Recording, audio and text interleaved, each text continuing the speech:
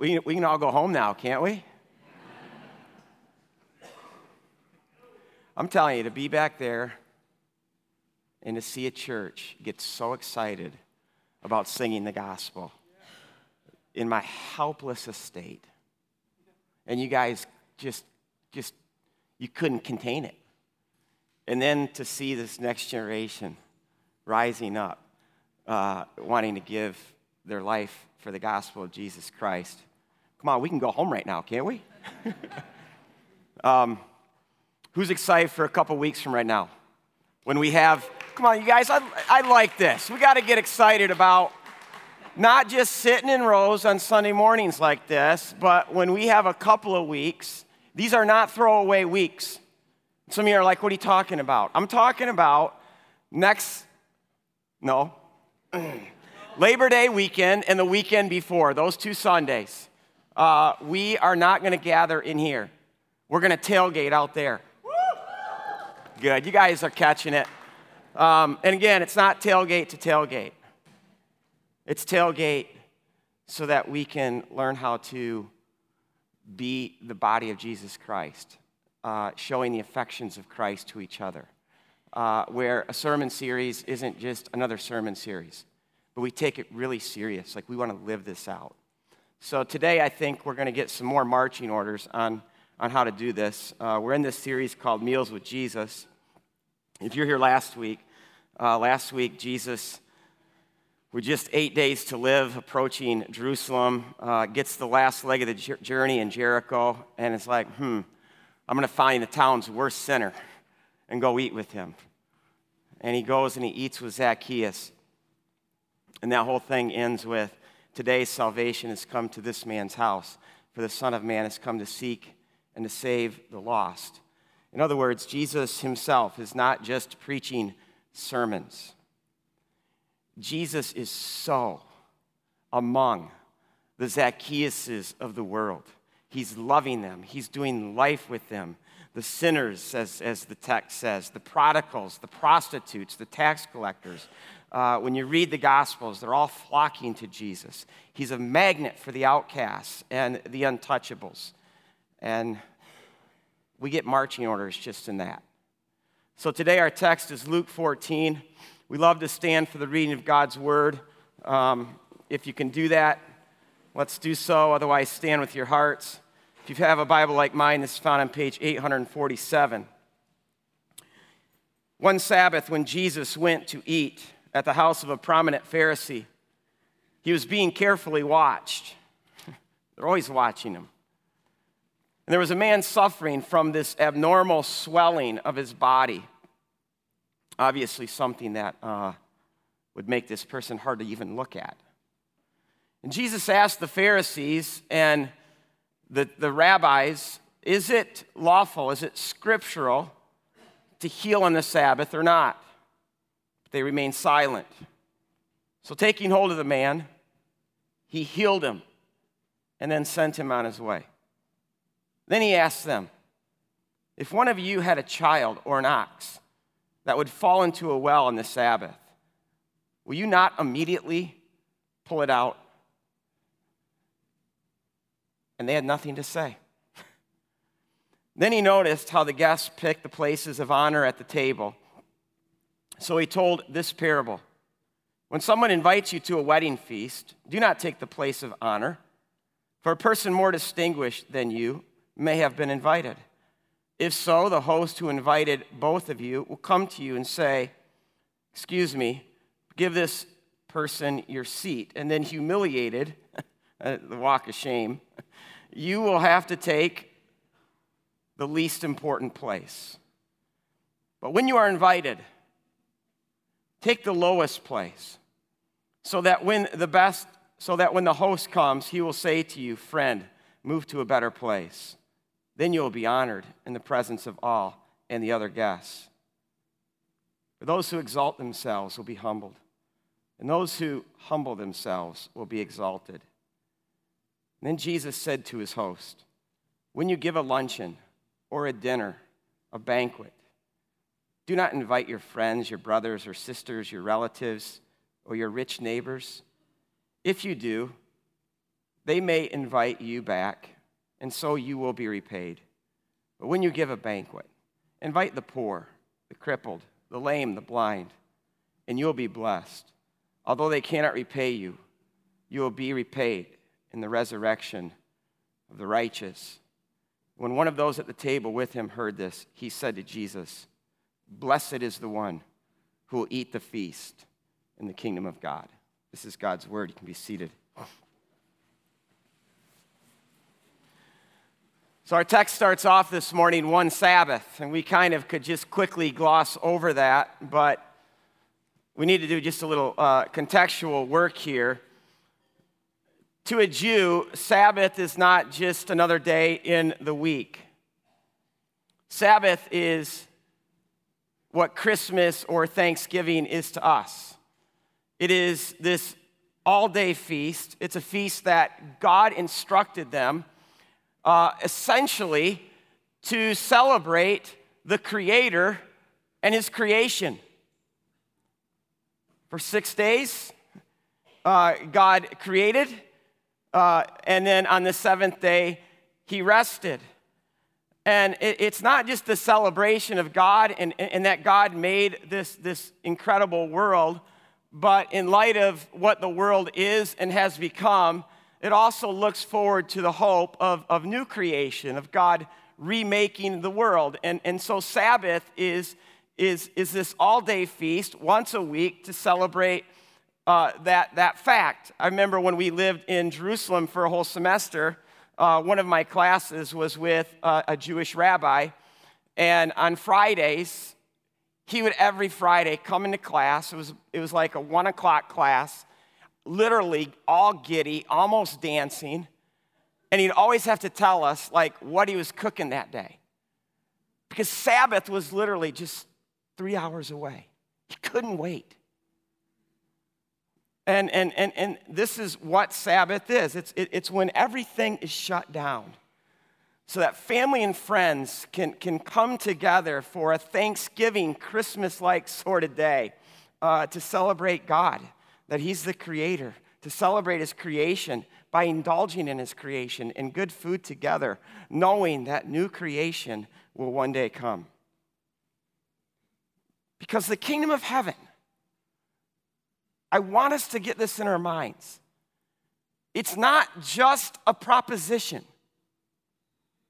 In fact, the kingdom of heaven is not just heaven as we think about heaven. The kingdom of heaven is heaven coming to earth. It's heaven restoring earth. It's God's rule breaking in, namely through heaven's king, to bring shalom to all our chaos. So it's something we taste, it's something we see. That's why in the Bible, it's oftentimes depicted as a feast, which again is why Jesus isn't just preaching sermons. He is eating and He is drinking, because the kingdom of heaven isn't just an idea. It isn't just another philosophy. It isn't just a doctrine that we believe. The kingdom of heaven is this tangible, experiential reality, this whole new reality that breaks into our lives, into our worlds, that changes everything. It's God bringing real shalom to real chaos. And so when you think about the kingdom of heaven, one of the things you ought to do is think about the best food, the best drink, with some of your best friends, the people that you love most. Because that is but a foretaste of God's kingdom and His kingdom that is to come. And that's why Sabbath is a feast. It's a foretaste of new creation, which is why the greeting for that day is not just shalom, but it's Shabbat Shalom. God's going to bring everything and put it all back together. That's why the prophet said that when the kingdom of heaven comes in all its glory, it's going to be this most amazing feast. And in their idea, when this feast comes, Messiah is the one who's going to bring it. Messiah is going to be its host. It's from passages like Isaiah 25, which you can turn to or you can read on the screen. Isaiah 25, 6-8. On this mountain, the Lord Almighty will prepare a feast of rich food for all peoples. All peoples there are goyim, the nations, the Gentiles. And a great feast of aged wine, the best of meats, the finest of wines. Because on this mountain he will destroy the shroud that enfolds all peoples, the sheet that covers all nations. He will swallow up death forever. The sovereign Lord will wipe away all the tears from all faces. He will remove his people's disgrace from all the earth. A feast, resurrection, new creation. And we see this in the Gospels, in Luke 13, just the previous chapter from what we read. Verse 29, people will come from the east and the west and the north and the south, and they will take their place at the feast in the new kingdom of God. Also in Matthew 22, 1-2, Jesus says, and what can I compare the kingdom of heaven to? It's like this feast that a father threw for his son. Or Revelation 19, 7-9 talks at the end is going to be, yes, this great day of God, but it's going to be this banquet. It's called the Messianic banquet, where we're going to eat with the bridegroom Christ. In fact, there's one group in Jesus' day called the Essenes. They're so obsessed with this Messianic banquet that every single day in their great banquet hall, they had a feast to anticipate this Messianic banquet. This is why Jesus' first miracle, not first in order, John doesn't care about order. I hope that doesn't bother you, but his gospel is way out of order. But why is Jesus' first miracle turning water into wine? In fact, he turns a lot of water into not just a lot of wine, but the best of wine at a wedding reception. Because it's his declaration to the world. Isaiah 25 is breaking in. The Messiah is here, the Lord of the feast. And I think Christians, especially in our part of the world, I think we've lost sight of this. I think we have so reduced the gospel of God's kingdom to a doctrine that we just believe, or we've so limited the kingdom of heaven to the spiritual world. We're kind of like the older brother in the parable of the prodigal who refuses to go into the party. We're too good for the feast. I think we've become very older brotherish, a bit prudish, a little bit uptight. Listen, God made the whole world, which includes the material world. And yes, he made it for us to steward, but even more so, he made it for us to enjoy. And I think the optimal place for the kingdom of heaven to be seen, to be known, to be experienced is around the table, eating and drinking, a meal in the home. Now, how do we do that? Well, Jesus tells us in this text. Tells us Jesus is at a prominent Pharisee's Sabbath feast. Prominent there means a leading Pharisee. This is probably one of the biggest Sabbath parties in town. It probably has a long list of who's who, Jesus being one of them. You got to love Jesus. He walks into a scene like this, and no one stirs the pot. Oh, Jesus stirring the pot all the time. He finds this guy whose body is swelled up with disease, and he brings him forward, looks at everybody, and says, okay, is it lawful? Is it scriptural to heal on the Sabbath? Crickets. Jesus heals him. Imagine that. Imagine being present. Imagine watching that. This body, disgusting to look at, all of a sudden before your very eyes is made well. That's the Sabbath hope, new creation. He's not done yet. He keeps stirring. In verse 5, he then says, if you had a child and that child fell into a deep well on the Sabbath, would you not work that day immediately to get that child out? Crickets. Still crickets. Jesus still isn't done. He sees that this feast resembles the way the world feasts, namely the way the Greeks and the Romans feast. And he's like, man, this is not a feast that reflects God. This is not a feast that puts God's heart on display. So then Jesus just boldly lectures everyone on what kingdom feasting ought to look like. In verses 7 to 11, he first addressed the guests. In verses 12 to 14, he then addressed the host.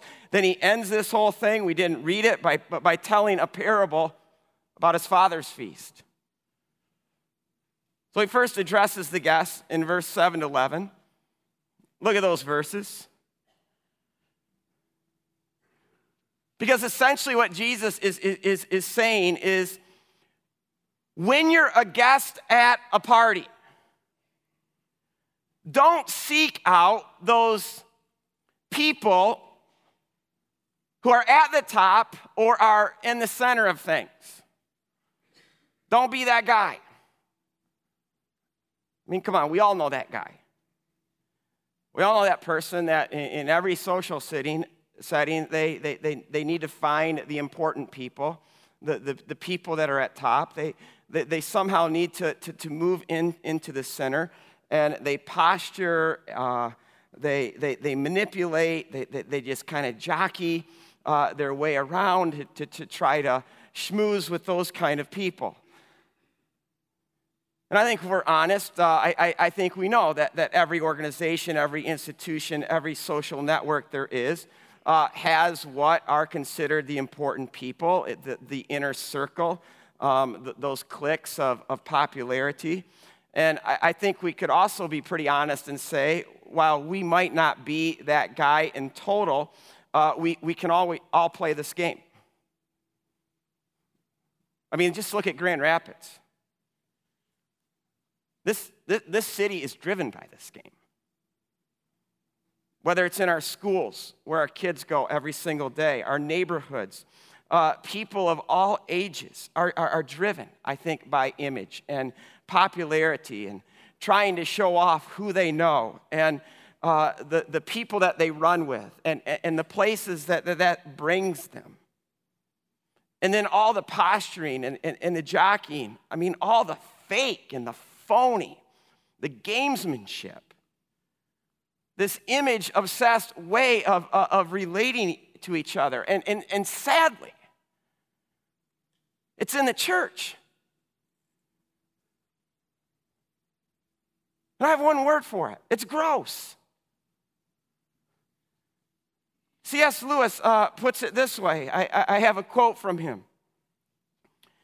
He says, "We all have this unhealthy desire to belong, a dark ambition to move in the right circles, to win the praise from the right kinds of people. We all have this desperate need to be on the inside because we are all afraid of being on the outside." I think this is why whenever we enter any social scene, any organization, school, business, social gathering, we just instinctively, especially if we're strangers, look around and see if there are any of our kind of people here. And some people even take this further. They're even going to seek out, I wonder if there is an inner ring here to find that I can be a part of, those important people. At a minimum, C.S. Lewis is right. I mean, all of us have this need to belong. We all have a bit of a desire to be on the inside. We're all afraid of being on the outside. And there's a reason for this. That goes all the way back to the beginning. You and I, whether we know it or not, were made for a garden. And this garden is our true home because God was at the center of that garden. But here's the deal. Because of our own doing, we've been kicked out of the garden. We've been barred from the inside. But here's the joy of the gospel, is that the God of the universe, through the Son of Man, came to seek and to save the lost. That's why Christ came across all worlds. It's to seek out lost people, it's to find us, and it's to bring us home. And how did Jesus do this? Well, we've been hearing about this for weeks now. In Luke 7, Jesus contrasts his ministry with John the Baptist. He says John and his disciples, they're known for fasting and forsaking the world. He says, not so with the Son of Man, says Jesus. The Son of Man has come eating and drinking. He came to feast, to banquet, to bring the feast. Remember Suha? Suha is that specific kind of meal in the ancient world. It's a meal that's done for the sole purpose of reconciliation. It's to restore a broken relationship. It's the meal, it's the feast, the Father's feast in the parable of the prodigal. It's that feast to welcome home his son, to reconcile that relationship, to bring his son back into his arms, to restore him to fellowship. I think almost all of Jesus' meals, especially when it talks about, and he ate with sinners and tax collectors and prostitutes. Last week, when he ate with Zacchaeus, this is a suha. They're meals done to reconcile lost people to the arms of the Father, to bring them to the Father's feast, to bring them home. Now, here's what we have as believers. Because we've been brought in, we now know, we know the love of the Father. We've experienced him bringing us in.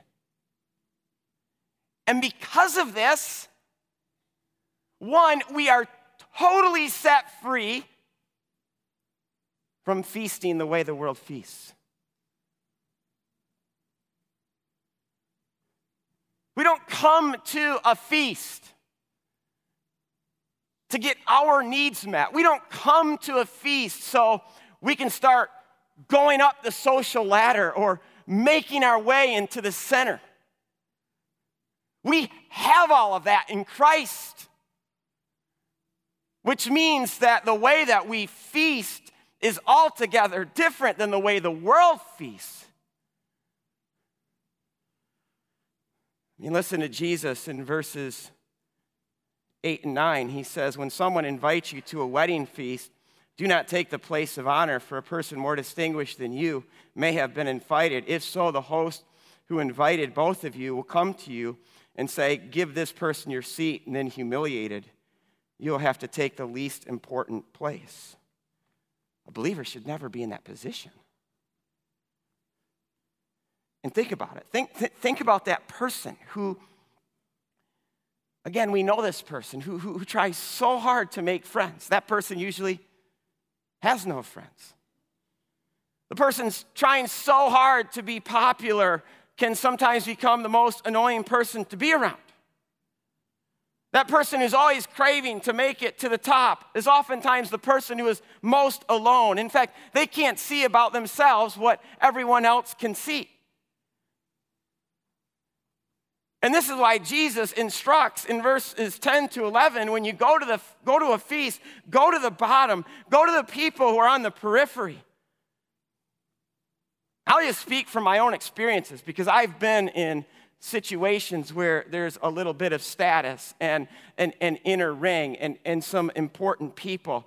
And I'm going to draw a conclusion. Please don't throw anything at me right now.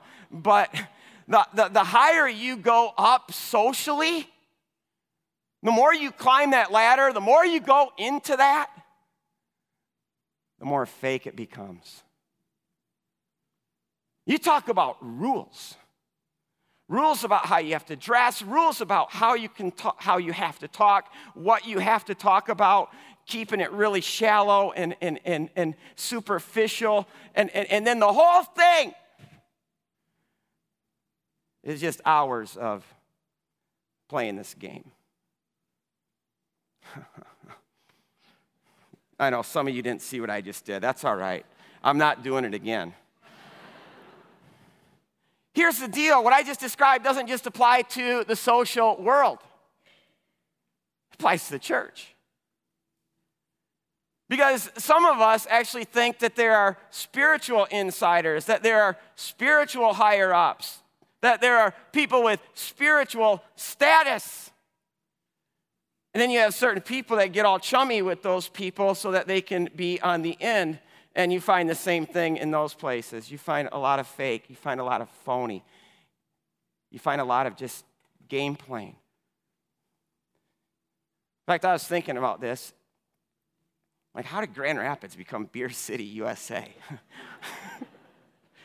and I actually think because we're also one of the most religious places known to have a church on every single corner, where so many of our churches are fake and pretentious, I think a lot of people much prefer the bar where they're going to find people whose feet are on the ground, who don't take themselves so seriously, who are naturally humble and not playing games. I find it a little bit disturbing that people think they can find real and humble in a bar more than a church. The church should be the most real, authentic place of the most humble people seeking other humble people. And this is why Crossroads puts a smile on my face. I love this church. I love what we've become. I love what we're becoming. We have a ways to go. People are learning to be real. We are learning to be free. When we can raise our hands and sing gospel songs. Christ found me in my helpless estate. Praise the Lord, oh my soul. Amen. I mean, this is the last place where we should be schmoozers. This is the last place where we should be sucking up to certain kinds of people.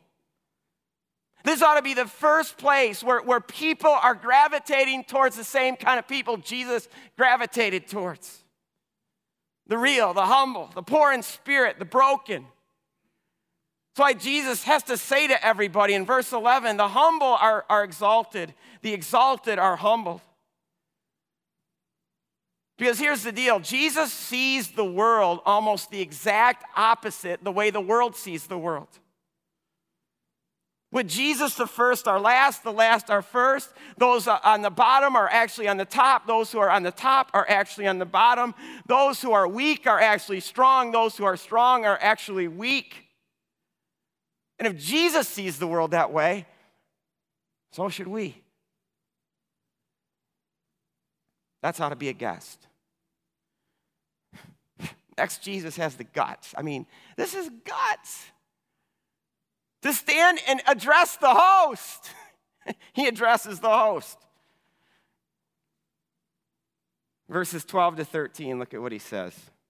And this isn't just to the host, but this is everybody there hears this. Then Jesus said to his host, when you give a luncheon or a dinner, do not just invite your friends, brothers or sisters, your relatives, your rich neighbors. If you do, they may invite you back. You will be repaid. But when you give a feast, invite the poor, the crippled, the lame, the blind, and then you will be blessed. Although they cannot repay you, you will be repaid. And now he's thinking Isaiah 25, at the resurrection of the righteous, at the great messianic banquet. In other words, and I think there's something that we need to be careful that we don't misunderstand here.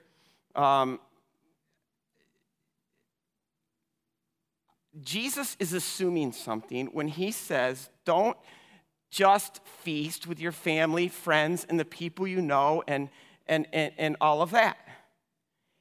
He's assuming that. I mean, Jews have been practicing Sabbath for 1,000 years, where that is exactly what they do. In fact, I'll even take this a little further. I think it's worth emphasizing the very thing that Jesus assumes, because what Jesus assumes is something that is being lost to us. Jesus assumes home life and time around the table. When I look at just my own reality, I spent 4 times the time my kids have spent around the table in my growing up. Or another way to say that, my kids have probably spent a quarter of the time that I have when I was growing up around the table. I mean, it's what we did. We did it every single night, every single Sunday. This is where we did life. My best memories are our table, our family gathered around the table. In fact, even it still is that way. We regularly go up to my parents' house where all the aunts, uncles, and cousins are, and we congregate. And the times that we most congregate is around when we're eating and drinking. And then the things that happen are just amazing. And Libby and I did this even last week with her family. And we spent literally hours around the table. Hours where the patriarch and the matriarch of the family can push their wisdom and God into those of us who are younger. Time when the generations can learn from each other, discuss things together, do life together at a deep level. Listen, we must recapture a vision for home life. Parents, fight for this. Which means you have to say no to a lot of good things. We need home. Our world needs home. Because home is the place where we recharge our batteries. It's where our hurts are healed. It's where all of our deepest appetites are fulfilled. Home is that place of security and safety. It's a place of encouragement, comfort. And we know deep down that there is no earthly home that can possibly fulfill that. It's because God is home. God is what we are all looking for, no matter who we are. I don't care if you don't believe in God at all this morning. I can confidently say that I know that's what you're looking for. You're looking for God. God is the table.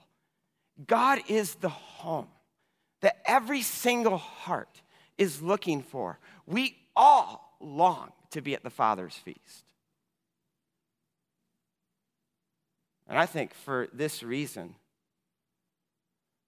home must become, not church, home must become the primary vehicle of the kingdom of heaven. You look at the first 2 centuries when the kingdom of heaven spread through the Roman Empire, it is not going from church to church as we think of church. It's going from home to home. When you look at the biblical story, going all the way back to Abraham, God has been inviting people home. He's been doing it through his people, ultimately through his Christ. Now he's doing it through us. And the call on God's people has never been for us to form this clique, this inner ring of us and God. God is calling every single one of us to be hosts, to open our homes. Look at what he says in verse 13. Jesus said to his host, when you give a luncheon, do not invite your friends and all your sisters and relatives, your rich neighbors. When you give a banquet, invite the poor, the crippled, the lame, and the blind. That's what we're to do when we feast. We're to open our homes to the lost, to the needy, to the poor. We're to feast with them. We're to break bread with them. And then Jesus says, you know what? Keep the end in mind when you're doing this. Don't think about today. And the end that Jesus is talking about is not just when you get old and the benefits that will give to you, but when that day comes, the wedding feast of the Lamb, the Father's feast, the day of resurrection, new creation, on that day, Jesus says in verse 14, we will be blessed. And now Jesus finally gets a response from someone. Someone yells out, blessed is the one who will eat in the great messianic banquet.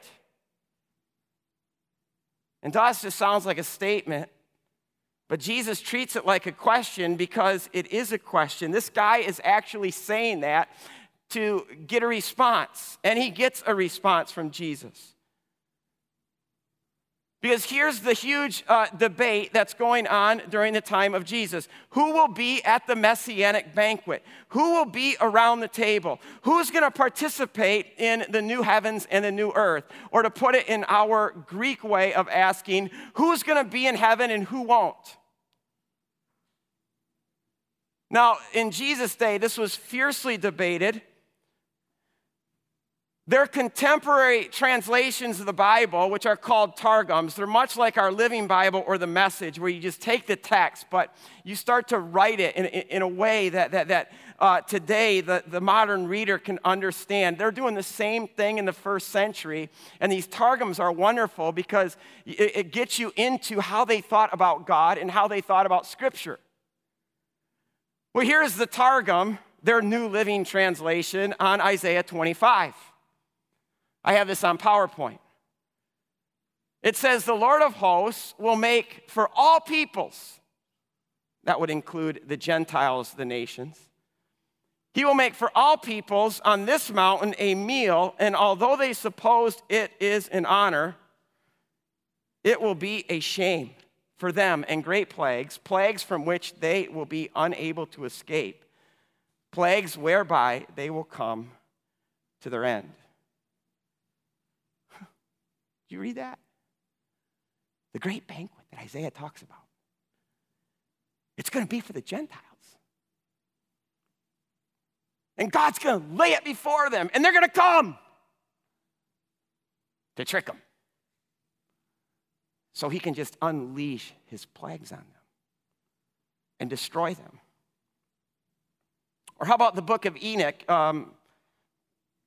This is a book that was written 100 years before Christ. It's not part of Scripture. It's not even in the Catholic Apocrypha, but it's just under Scripture. And in Jesus' day, it was almost more popular than Scripture. Jude quotes from the book of Enoch, 2 whole verses.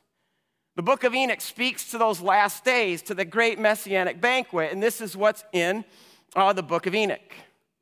The angel of death will be present and take his sword and kill all the goyim, all the Gentiles, and the banquet hall will run with blood, and anyone who wants to reach the banquet, the Jews, that God's people, will have to wade through the blood to get there, where they will then sit down and sup with the Messiah.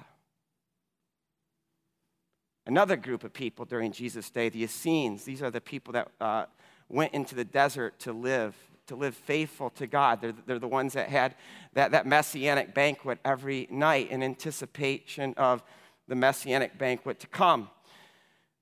On one of their scrolls, this is what it says.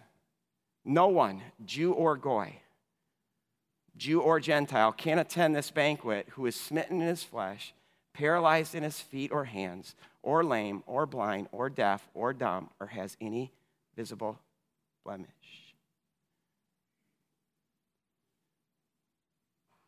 This is what Jesus is speaking into. And you know what all these perspectives reek of? Yep, God for me. God for my tribe. God for my clique. And I say, how disgusting.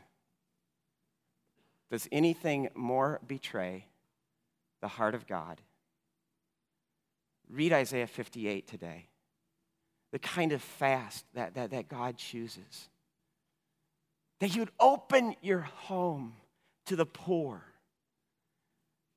That you provide food and shelter for the needy. Because God says, when you do that, I will say to you, Hineni, whatever you ask, I will do.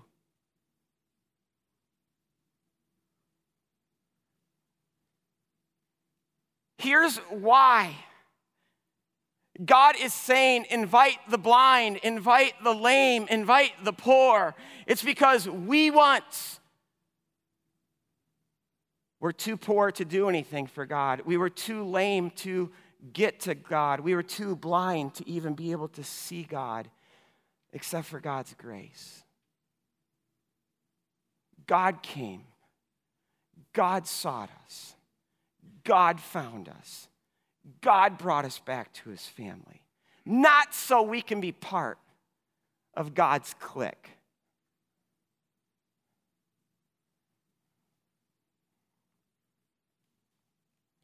When I was at Wheaton College, a guy by the name of Tony Campolo came and spoke. I'll never forget the story he told. And I started thinking yesterday, how am I even going to begin to capture? So I'm not even going to try. Listen to Tony Campolo for just a few minutes. If you go to Honolulu from the East Coast, those of you who have been there know that you wake up like at 3 o'clock in the morning, and you can't get back to sleep. And I'm hungry. And I went looking for something to eat. And even at that wee hour of the morning, in a bustling city like Honolulu, you can't find a place that's open. But up a side street, I did find a place. I went in, sat down on the stool. There was a greasy spoon, no booze, just a row of stools in front of the counter. And this fat guy with a dirty, filthy, greasy apron came out, pulled his cigar out, put it down, and said, "What do you want?" I didn't touch the menu. It was one of those plastic menus that grease had piled up on it. And I knew that if I opened it, something extraterrestrial would crawl out. I said, "I'd like a cup of coffee and a donut." So he poured the coffee, and then he did this. And he picked up the donut. I hate that. So I'm sitting there, 3:30 in the morning, drinking my coffee and eating this dirty donut. Into the room come about 8 or 9 prostitutes, and they sat down on either side of me. And I tried to disappear. And the one on my immediate right said, "Tomorrow's my birthday," she said to her friend. "I'm going to be 39. Her friend said, "So what do you want me to do? Sing happy birthday? You want a cake? What should we do? Have a party for you? You're going to be 39. First woman said, "Look, I'm not expecting anything. Why do you have to put me down?" And then she said, with a crack in her voice, "I've never had a birthday party in my whole life. I don't expect to have one now." That did it. I waited till they all left, and I was the only one left. I called Harry over. I said, "Do they come in here every night?" He said, "Yeah." I said, "The one next to me?" He said, "Agnes." I said, "Tomorrow's her birthday. What do you say we decorate the place? And when she comes in tomorrow, we have a birthday party for her, because I heard her say she's never had a birthday party in her whole life." He said, "Mister, that's brilliant. That is brilliant. Jane," he called his wife out of the back room. She did the cooking. "He wants to throw a birthday party for Agnes." I thought, "Jeez, this is great." She comes out, she grabs my hand, she says, "Mister, you wouldn't understand this because of what she does, but she's one of the kind people in this town. She's one of the caring people in this town." I said, "Look, can I decorate the place?" She said, "To your heart's content." I said, "I'm going to bring a birthday cake." Harry said, "Oh no, the cake's my thing." I thought, "Oh geez, God." So I got there the next morning. At about 2:30. I had bought crepe paper at the Kmart, strung it across the place, made a big sign that said, "Happy birthday, Agnes," put it on the mirror behind the counter. I had the place spruced. Jane, who does the cooking, got the word out on the street so that by 3:15, Every prostitute in Honolulu was squeezed into this place. I mean, people, it was wall-to-wall prostitutes and me. 3:30 in the morning, the door opens. In comes Agnes and her friends. I got everybody poised, everybody ready. The minute she walked through the door, we yell, "Happy birthday, Agnes!" and all start cheering like mad. I've never seen anybody so stunned in my life. Her knees buckled. They steadied her and got her and sat her down on a chair. And we started singing, "Happy birthday, happy birthday, happy birthday, dear Agnes." And when they brought out the cake, she lost it and started to cry. Harry just stood there with the cake, and finally he said, "All right, Agnes, knock it off. Blow out the candles, Agnes. Come on, blow out the candles." She tried, and she couldn't, so he blew out the candles and handed her the knife and said, "Now cut the cake. Come on now, cut the cake." She sat there for a long moment, and then she said to me, "Is it all right if I don't cut the cake?" She said, "What I'd really like to do is take the cake home and show it to my mother." I said, "It's your cake." She stood up. I said, "Do you have to do it now?" She said, "I live 2 doors down. Let me take the cake home. I'll bring it right back. I promise." She picked up the cake. She pushed through the crowd and out the door. And as the door swung slowly shut, dead silence. The whole group was stunned. I didn't know what to say. Finally, after a few uneasy moments, I said, "What do you say we pray?" It's weird looking back on it now. A sociologist leading a prayer meeting with a bunch of prostitutes at 3:30 in the morning in a diner in Honolulu was the right thing to do, and I prayed that God would deliver her from what dirty, filthy men had done to her, usually starting like it, when they're about 12 or 13, and then they're ruined and hurt. And when I finished praying that God would make her new, that God would give her back everything that had been taken from her, I said amen and lifted my eyes, and Harry was right in my face. He said, "Hey, Campolo, you told me you were a sociologist. You're no sociologist. You're a preacher. What kind of church you belong to?" And one of those moments when you come up with just the right words, I said, "I belong to a church that throws birthday parties for whores at 3:30 in the morning." I thought that was a clever answer. I'll never forget his response. He looked back and he said, "No, you don't. No, you don't." He said, "I would join a church like that." Wouldn't we all? Wouldn't we all join a church that threw birthday parties for whores at 3:30 in the morning? I got news for you. That is the kind of church that Jesus came to create. He came to create a church that was filled with people that move out into the world and bring celebration and joy into the lives of those who have nothing to celebrate and have no joy, to bring celebration to those who are brokenhearted and beaten down, to lift them up and give them some joy in their life. That's what you are called to do. You are called to be agents of God, to spread His love and His joy into a loveless and joyless world. That's what you're called to do. And if you surrender to Christ and let Him cleanse you and let the Spirit fill within you, His Spirit will constrain you, says Scripture, constrain you, drive you to do loving and joyful things in a world devoid of joy and love. Do you hear me?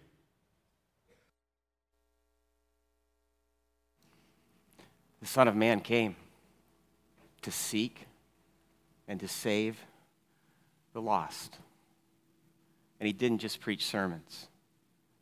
He came eating and drinking to offer the hospitality of God. Hospitality is expensive. It's costly. Think about what it costs God. It cost the Father His own Son. It cost the Son His own life so that we could be brought in, so we could partner with Him to seek and to save lost people by eating and drinking. God, thank you.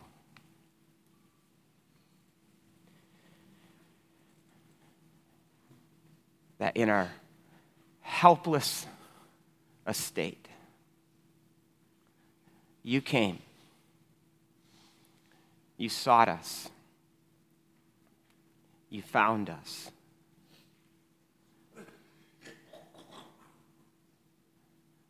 We praise you for bringing us home. Thank you for the call that's on our life. May we not be a people that just preach sermons and believe doctrines. But like you, God, may we eat and drink with people who lack love, who lack joy, who lack you. In your name I pray. Amen. Get serious about everyone being here 2 weeks from now. Let's bring some love, some joy, some good food, some good drink, all right? Have a great day, you guys.